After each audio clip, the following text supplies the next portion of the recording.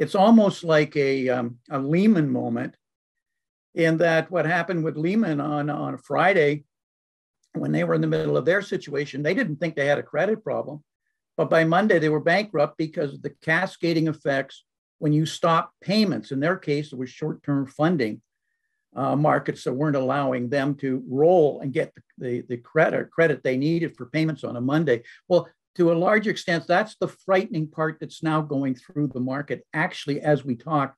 And a point I'd add also in this sovereign debt, Adam, is that Russia got out of the U.S. treasuries in 2018, and has primarily went to gold and to a heightened level of liquidity. And it has about $1 trillion of open liquidity, and about 200 to 300 billion is used in short-term funding. That is overnight funding for a lot of the banks or institutions, et cetera, around the world. And every time we have a credit problem, it's usually associated with overnight short-term money funding. This is how the contagion starts. It starts with credit. Welcome to Wealthion. I'm Wealthion founder Adam Taggart here, welcoming you back for another special interview made all the more important by the current ongoing developments in Ukraine. The world has quickly become a less stable place over the first 2 months of 2022. Financial system stability, especially in the all-important bond market, was eroding at a concerning pace prior to last week. But Russia's recent invasion of Ukraine is serving as an accelerant to the situation. To give us an understanding of the key risks to monitor, we welcome investor and market analyst Gordon Long to the program. Gordon has issued several recent warnings about the credit markets in his latest investor letters, and I'm eager to hear him explain why. Gordon, thank you so much for taking the time today to join us. Adam, thank you very much for asking me. I appreciate it. Well, thanks. Our timing couldn't have been any better, actually. You know what? You were the man to reach out to, and man, then this weekend happened, and you're right. It just made it even more relevant. So let's dive right in here. I got a lot of specific questions that take into account what's going on right now in Ukraine. But before I ask them, I just want to ask you the question I kick off all of these interviews with, which is, what is your current assessment of the global economy and financial markets? I'm concerned, but then I'm always concerned when there's risk at stake. But this year, at a highest level, we can say we're in the fourth turning. And if you look at any of the long-term cyclical charts, one of the things that's consistent is we're in about a 3-year window where all of these long-term cycles are reaching bottoms. And of course, then you get into those who've studied the fourth turning. So you get a lot of major social change for whatever reason, and that comes with economic and financial change. And clearly, that's what we're in the midst of. And this is the first time in my lifetime I've been through a lot of market crashes, and I didn't see this kind of geopolitical issues and social unrest I've seen before. So the bottom line is, we're very concerned about 2022. There'll be a lot of money made, but a lot of money lost in it. So just make sure you're paying attention. Okay, great. And for folks who maybe aren't familiar with the term fourth turning, it is a descriptor of generational cycles that society goes through that are each categorized by certain types of developments. Fourth turning tends to have a lot of upheaval. I actually interviewed one of the two demographers that whose research basically defines the fourth turning, a guy named Neil Howe. If you haven't yet watched that and want to, you can watch that video right here. All right, Gordon. So as I said, we're recording this on Monday, February 28th. Over the weekend, things have really intensified in Ukraine. So Russia made an incursion there on Wednesday night last week, U.S. time. Over the weekend, things basically escalated there. I think it's becoming a more so far at least, a more protracted engagement than maybe a lot of people thought it was going to be. I think a lot of folks thought it was going to be over really quickly. So you have written that we had this very unstable situation developing in the credit markets. I think you referred to them as brittle. and that was pre-Ukraine invasion. And you're saying that the Ukraine invasion is now really adding an awful lot of additional instability to the system. Can you explain why? It's because of it is centered on Ukraine, but it's more about our policy response that's really shaking the market right now, Adam. And I say ours, this is the whole area of sanctions. We've been doing sanctions for years, at least the US, so I don't think there's anything really new in that regard, nor new to Russia. It's the degree that we've now taken them, and specific that we're now putting sanctions against a central bank, and specifically the Russian central bank, and then second to major banks within Russia, not all of them. And well, you can see the rubles dropped 50% in Russia here in the weekend. And the last time we had the ruble crash or drop like that, that was the LTCM crisis, and that brought the market down. So I'm not saying that's going to happen. I'm just trying to say the magnitude of doing that, because it's almost like a Lehman moment, in that what happened with Lehman on Friday, when they were in the middle of their situation, they didn't think they had a credit problem.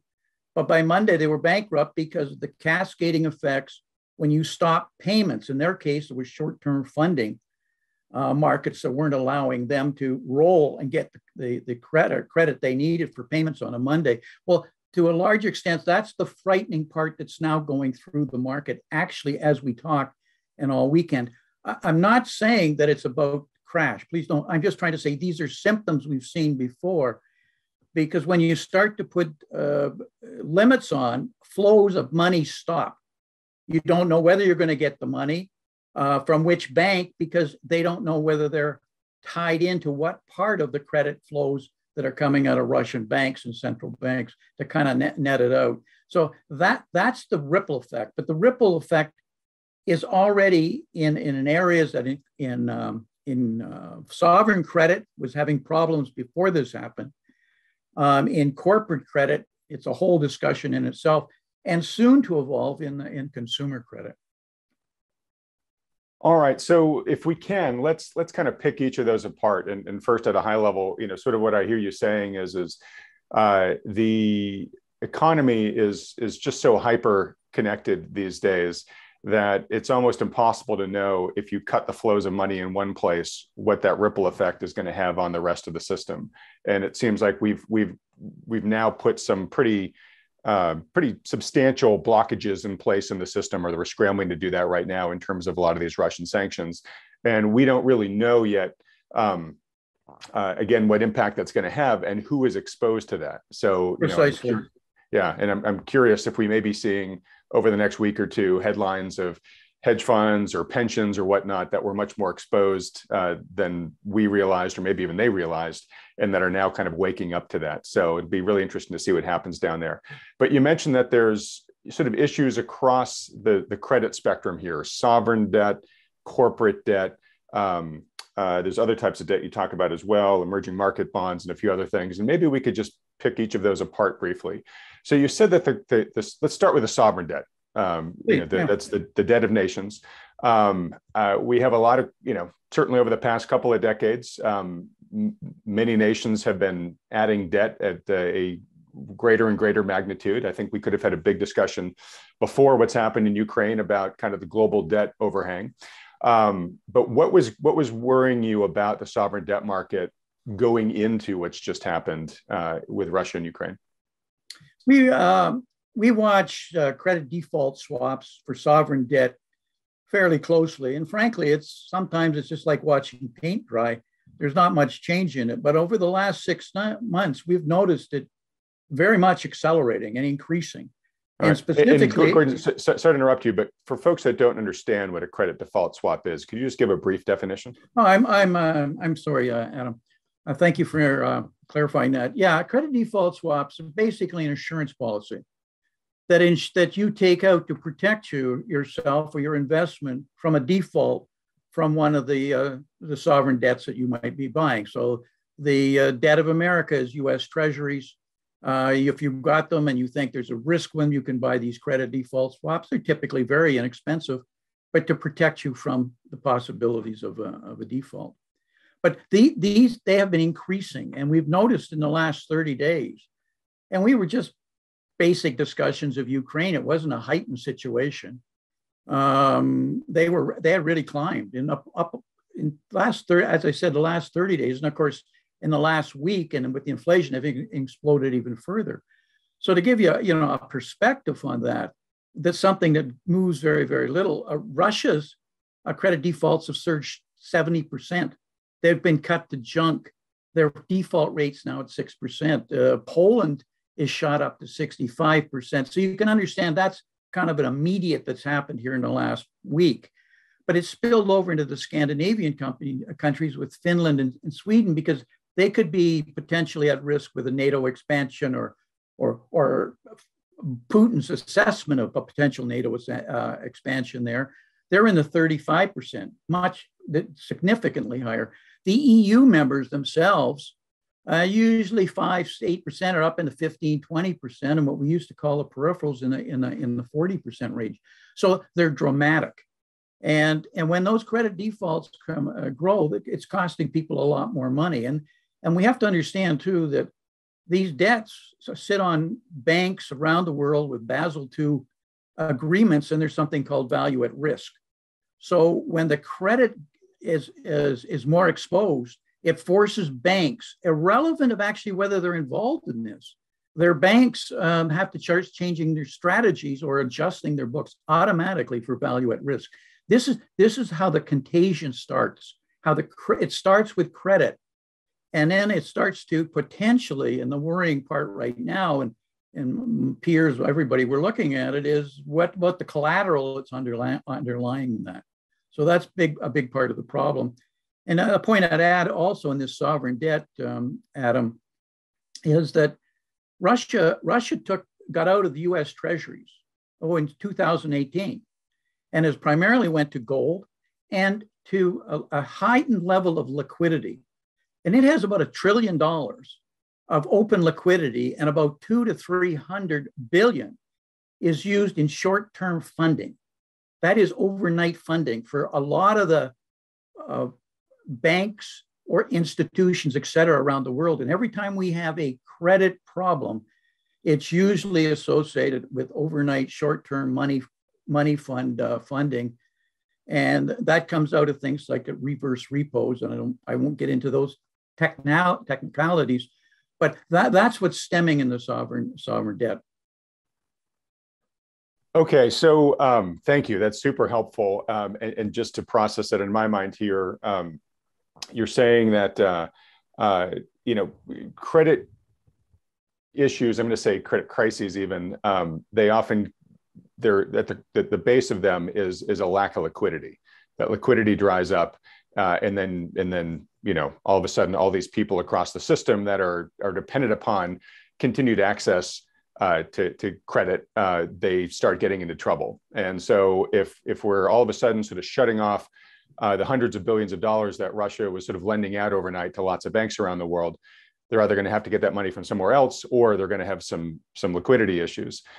You talked about the credit default swaps all dramatically rising in price relatively recently, and that both just sort of makes credit more expensive for the system that's relying on it. Very significantly makes it more expensive. Yeah, and there's a chart you shared in your latest letter here, I'll put up here, but it shows Bloomberg showing how financial conditions, even here in the U.S., have tightened quickly, really over the past week and a half. So it's not just weaker countries around the world; it's even happening here in the U.S. There's another chart you put up here from Goldman Sachs showing how kind of the global financial conditions index is tightening as well. Which, what I want to sort of underscore here is that, tightening basically means that credit's becoming more expensive. And when you have a system that's so dependent upon credit, the more expensive it becomes, the sort of less bounty you have left in the system to do other things. And I guess rising credit default swaps too, or maybe just an indication that people are a little bit worried that default risk is now higher. And obviously, if you have a default, well, then you can really start getting some cascades going on here. So am I kind of putting my finger on the right reasons to be concerned about this? Yes, absolutely, Adam. But I need to caution. I'm saying these are potential issues, and we've seen these before.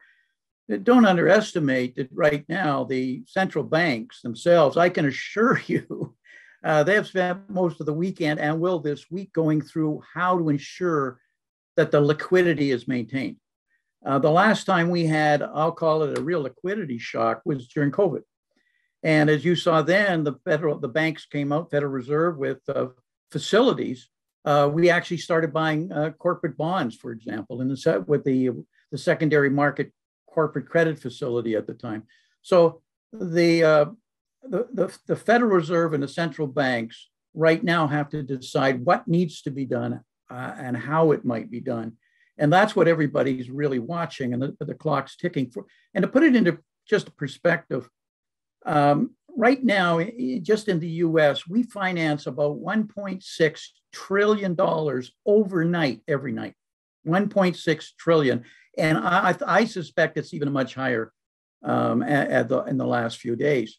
So that 200 to 300 billion of Russian money that is in short-term funding is in some central banks. It isn't just us that is funding overnight. A lot of the central banks, EU specifically, are. And so what happens to that? What happens to that capital? And is it available? Because as I say, it's overnight. So you're literally lending short or borrowing short and lending long. So you have to have that money if you're a lender, or you're in trouble. You're on the wrong side of the lending curve. Okay, right. So the system really is dependent on, or a lot of players in the system are really dependent upon being able to get those funds night after night after night to do what they're doing, or else they get into trouble. So it sounds like you're saying, look, you're not staying up nights right now worrying that the system's going to kind of snarl to a halt tomorrow. You think that the other world central banks are going to find a way to step in and provide that liquidity on an ongoing basis, at least in the near term. But this is a good segue to a question about just the Fed. And I don't know the form that it'll take. But if the problem is mounting, they will. And maybe I wasn't clear. The issue was they anticipated that the sanctions were coming. They did not believe that it was going to be directed at the Central Bank of Russia. And as of last Thursday, even Germany was saying we need another 30 days. So when Biden made his speech, he was talking about sanctions. He wasn't talking about that. But Germany changed its position dramatically, changed its position on NATO, sending military equipment. It did 180 degrees and said the sanctions were a go, as some of the other G7 members said, on central banks. So it's caught the markets flat, the credit markets flat-footed. And that's the adjustment process. And so it's today, tomorrow, it's kind of flowing through the markets. That's why I thought your timing couldn't have been any better. Yeah, thanks. And specifically that important reversal you're talking about, policy reversal by Germany, that happened, I think, Saturday, right? That happened over this weekend. So it's something that we're still very much in real time, trying to react to here. Okay, so is the rest of the world trying to figure out, as I said, where is all of that Russian liquidity? And where, how are they going to operate? And are they going to start moving? We get into the whole discussion on the SWIFT system. And will it force them to start moving their money through? There's an alternative, and that's the Chinese have an alternative system. They've been anticipating this sort of thing for a long time. And what everybody's trying to read is, I don't want to get too technical here, but just, is this going to be the catalyst that starts to make things happen faster? And there's been a big movement because the United States has been using these sanctions so consistently. Because remember, the sanctions go not only against the country you're targeting it at, but any country who deals with that country. And so they get caught in it, and they've tried to protect themselves by moving away from the US dollar. And more countries have tried to reduce their currency reserves from the US dollar to other areas. So we get into the euro.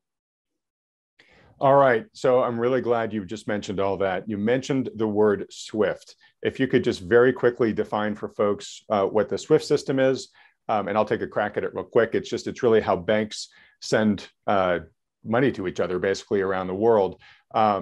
But if you can talk about the importance of the SWIFT system and the role that it has here as a weapon against Russia here, if you know, by cutting them off from that SWIFT platform.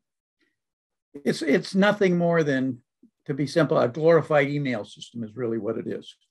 But it has tremendous amount of security and confidence between the banks, so you can trust the content as, in fact, money that's being transferred or commitments that are being made. So it's the same. The equivalent would be if you got your email cut off, you couldn't communicate nor to anybody nor anybody to you. And if you're in the middle of a business transaction, how do you go forward? And that's in the bank's case when money is measured in seconds and milliseconds and days. This is a big deal because suddenly you're caught on a liquidity problem or what they call a counterparty risk. Okay, so by cutting Russia off from SWIFT, obviously we isolate them, you know, economically from being able to, you know, send and receive transactions. But Adam, we as much hurt everybody else around the world as Russia. That's what's missing.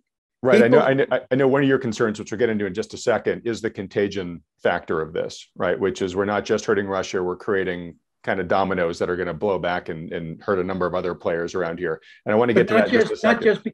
Not just because of the contagion and credit. I'm saying that, in fact, it hurts them directly. Any of the players that deal with Russia, even if they have credit, it hurts their whole trade process. And so they start adjusting. They'll start adjusting commodity prices very quickly because of it. That's the point I'm trying to differentiate from credit to the whole buying and supplying in the supply chain of what you take as risk and preparation and order flows. Great clarification. Thank you. Yes, it does exacerbate some of the credit risk we were talking about, but I was right there with you. Is we're basically interrupting global trade, right? And what I hear you saying is you know, TBD, we're going to find out all the ways in which there are knock-on effects there that we sort of didn't expect from this, and we'll have to react to those. But on a higher level, you know, I think what you're saying is look, you know, the world for a long time, there have been countries around the world that have been trying to figure out how to become less dependent upon the US dollar. It's the world's reserve currency. It's the petrodollar. It's how you pay for oil.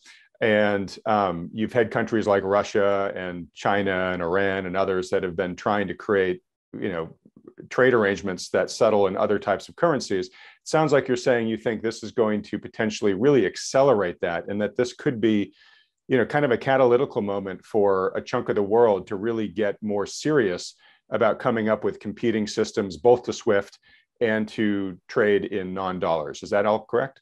That is correct. There's almost no doubt that a lot of countries are frustrated with American policy. They don't agree with American policy in some cases, and they're really third parties to this issue, and it's forced them to move more and more away from the dollar. But the problem expands itself, Adam. It's not the U.S. dollar just; it's the euro dollar. And remember, the euro dollar is based on the United States dollar that's being leveraged through the entire global banking system. So we create, you know, the old theory was that we put a dollar in our bank account here, the banks can lend out $10. Those days are long gone, but let's just be simple here for a second. One of those dollars goes to a European bank, they lend out $10. But if that done, and it just keeps cascading all around the world, of that debt just keeps growing, all based on $1 that was lent out here in the $10, and one of it went to Europe. And so what happens is, where's the collateral to underpin that in the euro dollar system? So if the dollars start to weaken or there aren't as many dollars out there, there's a whole contraction that is forced to begin to happen. And the underlying part of it is something that, and again, I'll be technical here, called a rehypothecation, where the collateral is not identified and people can't track the collateral. For example, you have a car, you've lent the money, the car is in fact a collateral. Well, if you really track it, that car could be on, figuratively on 30 or 40 people's books as collateral against their loan. And that's what's happening I'm being very simplistic here, in the euro system, the euro dollar system.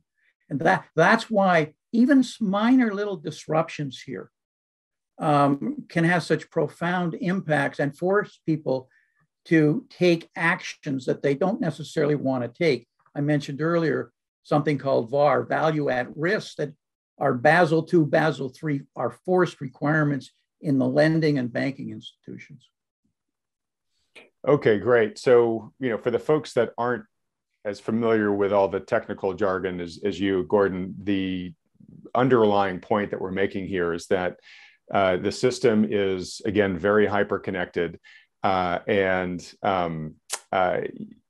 you can have a failure in one node that then triggers all sorts of other repercussions, a bunch of different nodes, and all of a sudden people are having to react to that, and oftentimes making decisions or choices that in a stable world they wouldn't be making, but they kind of have to make it out of necessity here. And then the danger, obviously, is that could maybe cascade out of control at some point. So you used a term that I just want to dig into a little bit more with you. In your latest paper, your conclusion was that the world is on the verge of a contraction. I'd love to have you just sort of explain what you mean by that writ large. And then you say, especially if an oil price shock exacerbates inflation. And are you worried about an oil price shock because of Russia potentially, their supply going offline, or are there larger issues around oil that make you zero in on the price shock there? Well, we really don't know what's going to happen with the supply itself when you get into combat and war situations and they escalate. But excuse me, I actually do. I think oil is trading 115 here as of this morning. It wasn't that long ago. It was $10 and $40, and the explosion we've had in the last couple of years. But I do see the energy complex with some serious issues going forward. But it was here before Ukraine.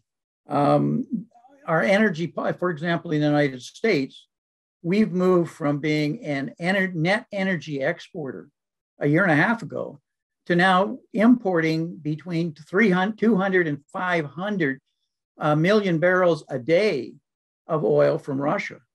So the dependencies have changed, and of course the flows, and so the disruption is there, and is a major concern that we have. But the question you're asking is a slowdown. Before this happened, we are seeing globally, we've had a tremendous rebound out of COVID, no question about it. But we've pumped literally trillions and trillions, about 30 trillion worldwide into the economy. And when you throw this much money at an economy, you got too many dollars chasing too few goods and a disrupted supply chain. We know the whole story there. But that's peaked, and it's coming off, and we're slowing down. And you can see it in the global PMIs. They're falling at a pretty rapid rate. Earnings is still very good here in America currently, and I expect they won't be too bad for the next quarter or so. But markets price out 6 to 8 months, Adam, as you well know. And what's happening is our PEs, our price to earnings ratios, are so high. There's 10 companies. We used to call the FANGs. Well known, that are the dominant part of all of these indexes, and are all held by passive investment through ETFs. And those PEs are well north of 30, 35. And typically when you start to get slowing, your PEs start to fall down into the 15 range. Well, right now, if you look at the PEs and you take out those big 10, the PEs are running around 18 or 19. So if the PEs and that's with a vast majority of them trading below their 200-day moving average. And so if the PEs need to come down to 15, if you get into a recession, they often drop to 8 or 10, but they need to come down. That means some of these big players with PEs well north of 30 may be taking down to 25, not just on slowing, but also because rates are being brought up by the Federal Reserve. We're anticipating some fairly significant increases potentially over the next 6 months. So that's putting pressure on them. Those PEs start to come down. Even though the earnings are there, the market contracts.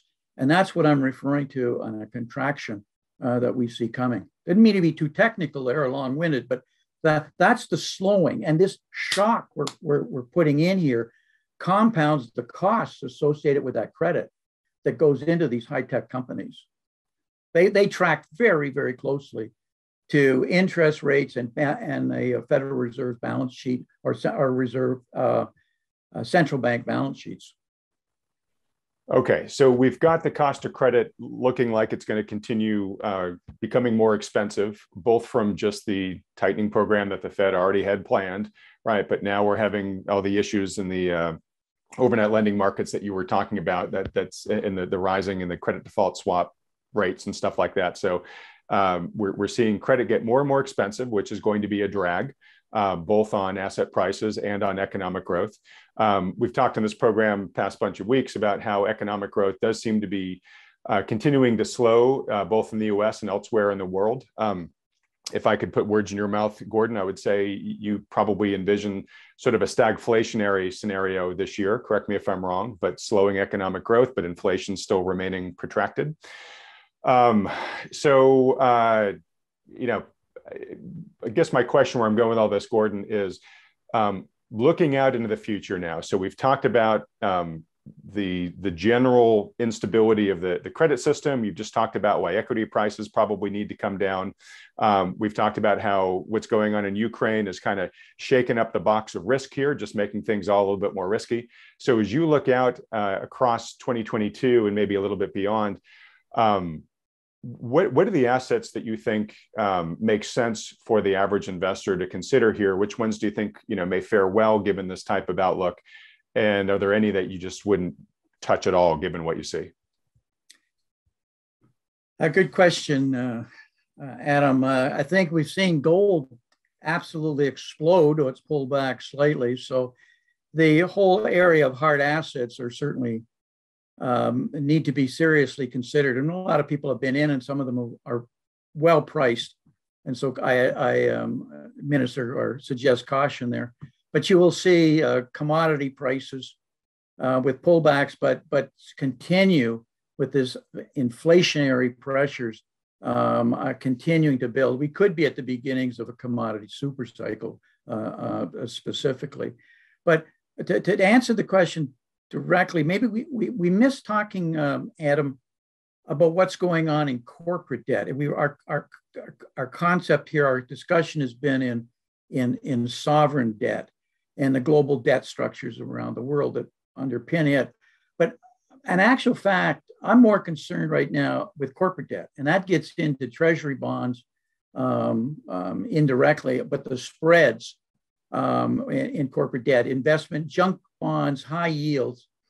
And where I'm going on that is that the drop that we're seeing in junk bonds, high yield, that is, has been quite alarming.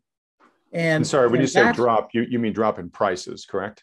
It dropped in price, yields going up, spreads getting wider against risk-free, for example, the U.S. Treasury bond. Yes, exactly. So the high yield is dropping, and we have, according to the Bank of International Settlements, 20% of all of the S&P companies now are what they refer to as zombies, and that report was well a year and a half ago. And so by a zombie, what they're referring to is that the companies are not making enough clear profit in discounted free cash flow to actually cover their interest payments. So they're having to borrow to keep the company funded. And that funding is based on the discussions we've had, but associated specifically to corporate bond costs for them to do that. And if they can't get the money, because in the cost of it in the corporate, there's a big problem. Now that's just the high yield. And in the investment grade, the vast majority of them are now CCC, which is one level right on the verge of being junk. And in fact, they have to be investment grade. A lot of covenants are structured in such a way that they can only buy investment grade. So they're questionable. And Moody's and everybody is warning very strongly that they could slip down into junk, which would cause some problems. And the last time we had this, as I mentioned earlier, with COVID shock, the Fed stepped in and started buying all those corporate bonds to make sure they had enough liquidity. And they did that and drove the prices up dramatically on those bonds, took down the yields to allow them to fund themselves. And they started that in June, right after COVID, in something called the second SMCCF. It was a facility that put out. They started it in June. They stopped it in January of last year, 2021, but they sold all of those bonds and ended that here in just the past September. And ever since then, they've been falling fairly significantly. But there's a big drop from there to what we saw just with the impact of a minor COVID shock. And that is itself is probably more of a consequence than some of the discussions I've been labeling here in the sovereign debt is in this corporate. And that gets back to your question. If we have problems there, and if the Fed doesn't step in once again to do something like that, then it starts to almost guarantee a recession. And remember that we're at the end of a 10-year business cycle, one of the longest business cycles we've had because of quantitative easing of bringing demand forward. And you keep bringing it forward, but you create a hole on the other side. And so it's a natural consequence of a demands of a business cycle that it comes to an end.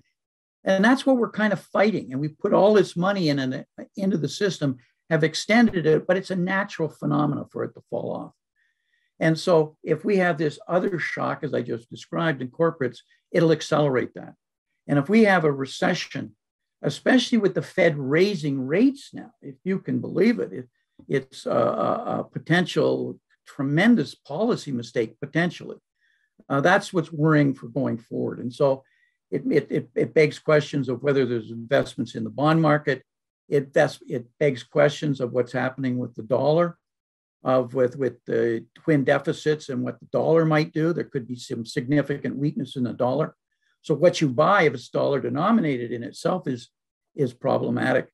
The shift, even as simple, Adam, as moving from growth to value, are consequences. We have 9 different areas that we believe are consequences of this sort of thing that we publish as potential. I hate to be negative on this, but we're talking about a situation here that is just exploding here in the last 10 days. That's okay, and you're not that dissimilar from a lot of guests we've had on this program here. So don't. I'm glad to hear that. I hate to be being too negative.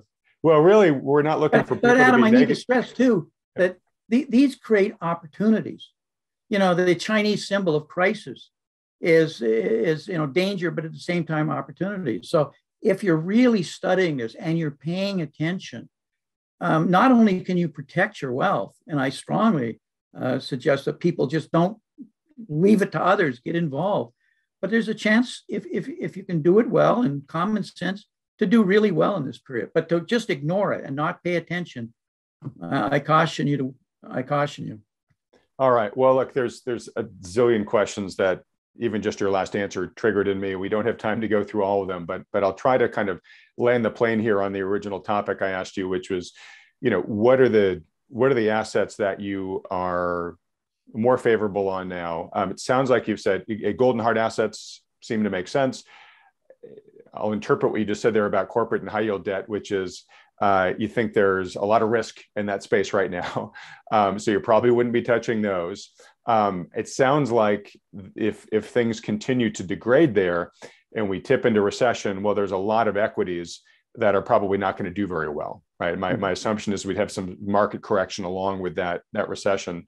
And one could say, hey, just sort of stay away from stocks in general, but maybe there are sectors that you think look good. I don't know. So when you talk about opportunity, let me ask it maybe differently. What are the opportunities that you're keeping your eye out for here that if you see develop would make you want to deploy capital? Energy, the entire energy structure. And this isn't just about the Ukraine and Russia. It has to do with the imbalances that we now have. I mentioned earlier with the United States becoming an importer, but this tremendous world movement of going from based on climate change, of going to green energy and right into ESG and the other kinds of supporting movements that are going on. And put it into perspective, Mark Carney at the COP, a conference in Glasgow, this was the major climate, identified 130 trillion. Let me repeat that, 130 trillion of committed money around the world.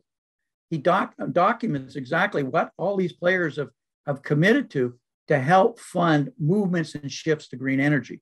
There's tremendous problems because of a lack of funding in fossils and carbon-based as we get away from carbon-based. On the other hand, there's exploding money going into new areas that are going to be, I believe, huge, absolutely huge. And it isn't just electric volt, and it isn't just solar and wind. I mean, a lot of those are fully priced. I'm talking about new fuel cells such as hydrogen, the magnitude of using hydrogen, how we can generate electricity, and new tools of doing that, of elements of nuclear that people are totally unfamiliar with. It just goes on. And that's a huge amount of money looking for a lot of investments. So where there's problems, there's also tremendous opportunities. Great. And then the commodities infrastructure that supports a lot of those new kinds of investments, cobalt, lithium, and the list just goes on. Because they're very exciting time for us, Adam. Absolutely. Yeah, and it sounds like what you're saying there, even if the economy kind of goes into recession in the near term, there's so much committed capital for that sector that sector may still just have a big tailwind, almost irrespective of what the general economy is doing. All right, Gordon. And then, so as we begin to wrap up here, it's not lost on me that I didn't have a chance to ask you in this time about financial repression, which is a topic that you are a very leading authority on, and that provides kind of even greater context to what's happening, on the macro level here. And I hate to tease people, but I think we're going to have to leave that for the next time we have you on the channel here. But I'll let you say anything briefly about that if you like, just to sort of whet people's appetite. And if you can, in your answer too, just if there's anything else we haven't talked about that you think should be on the mind of just the average investor who's watching this video, who is trying to be a prudent steward of their wealth through a lot of the tumult that you've just predicted is ahead. Please feel free to share that counsel as well. Thank you very much, Adam. Yeah, I've done a lot of work on financial repression over the years, and what I would suggest to people is it's always been about low negative real interest rates, allowing you to for the government to get out from under their debt. It's a proven macroprudential strategy, and it worked at the end of the Second World War. It's worked a number of times, and it's being implemented now, especially with inflation that high, and that's why it's being pushed. But I would challenge people to understand this whole movement to green and green energy is actually another form of financial repression using regulatories. And we get into things like carbon taxes, carbon credits, and carbon offsets that are now trading at phenomenal kinds of dollars. So there's new markets people haven't even heard of that are now appearing on the scene. I would advise everybody that's out there to really take advantage of these opportunities. They don't come along once in a lifetime. They're dangerous. Clearly, some of my comments have suggested dangers there. But on the other hand, I've been in this business a long time. I've never seen better opportunities around the world than I'm currently seeing right now. And it's a matter of applying this capital very carefully and getting people who truly understand what's going on. Too many people, I guess the last point I make, Adam, have just bought ETFs. And there's nothing wrong with those if you're in a growth environment, in a growth area. And because we've been putting so much money out, they've been almost a no-brainer. And all ETFs went up. But if they have a problem, and I mentioned the top 10 kind of companies, then ETFs and passive are not the way to go. You need, so I'll call it stock pickers. That's what we're moving into. We're moving into an era, in my mind, of stock picking, which is kind of went by the way. Bought an ETF, you made money for the last 5 or 6 years. I think that's changing. All right, Gordon. The financial advisors that Wealthion endorses and refers people to are going to have to send you their commission check in the mail because you've just done a phenomenal commercial for them. And you're not the first expert on this channel recently to talk about the fact that we are switching from an era of passive investing to where you're now going to have to become very actively engaged and do all the old due diligence that, traditionally investors had to do to pick out the gems from all the stinkers out there. So anyways, thank you so much, folks. If you would like to hear Gordon come back on this program and really dive deeply into the mechanics of how financial repression works, just let me know in the comments section below. But otherwise, Gordon, for people that have enjoyed this conversation, maybe enjoyed meeting you for the first time on this video, where can they go to learn more about you and your work? Oh, thank you very much, Adam. Yes, we have a website called MATASII, MATASII.com. We have free videos, free newsletters, and we track all the things we've been talking about on a subscription basis, but as I said, a lot of free services too. And we welcome anybody to join us at any time. Fantastic. And when we edit this, Gordon, we'll put up the URL there on the screen. Well, Gordon, thank you so much for watching, folks. If you'd like to see more great minds on this program, like Gordon Long, please support this channel by hitting the like button and then clicking on the red subscribe button below, as well as that little bell icon right next to it. Gordon, thank you so much for joining us today, especially with everything swirling in the world the way that it is right now. Thanks for taking the time to join us. Everybody else, thanks for watching. Thank you, Adam.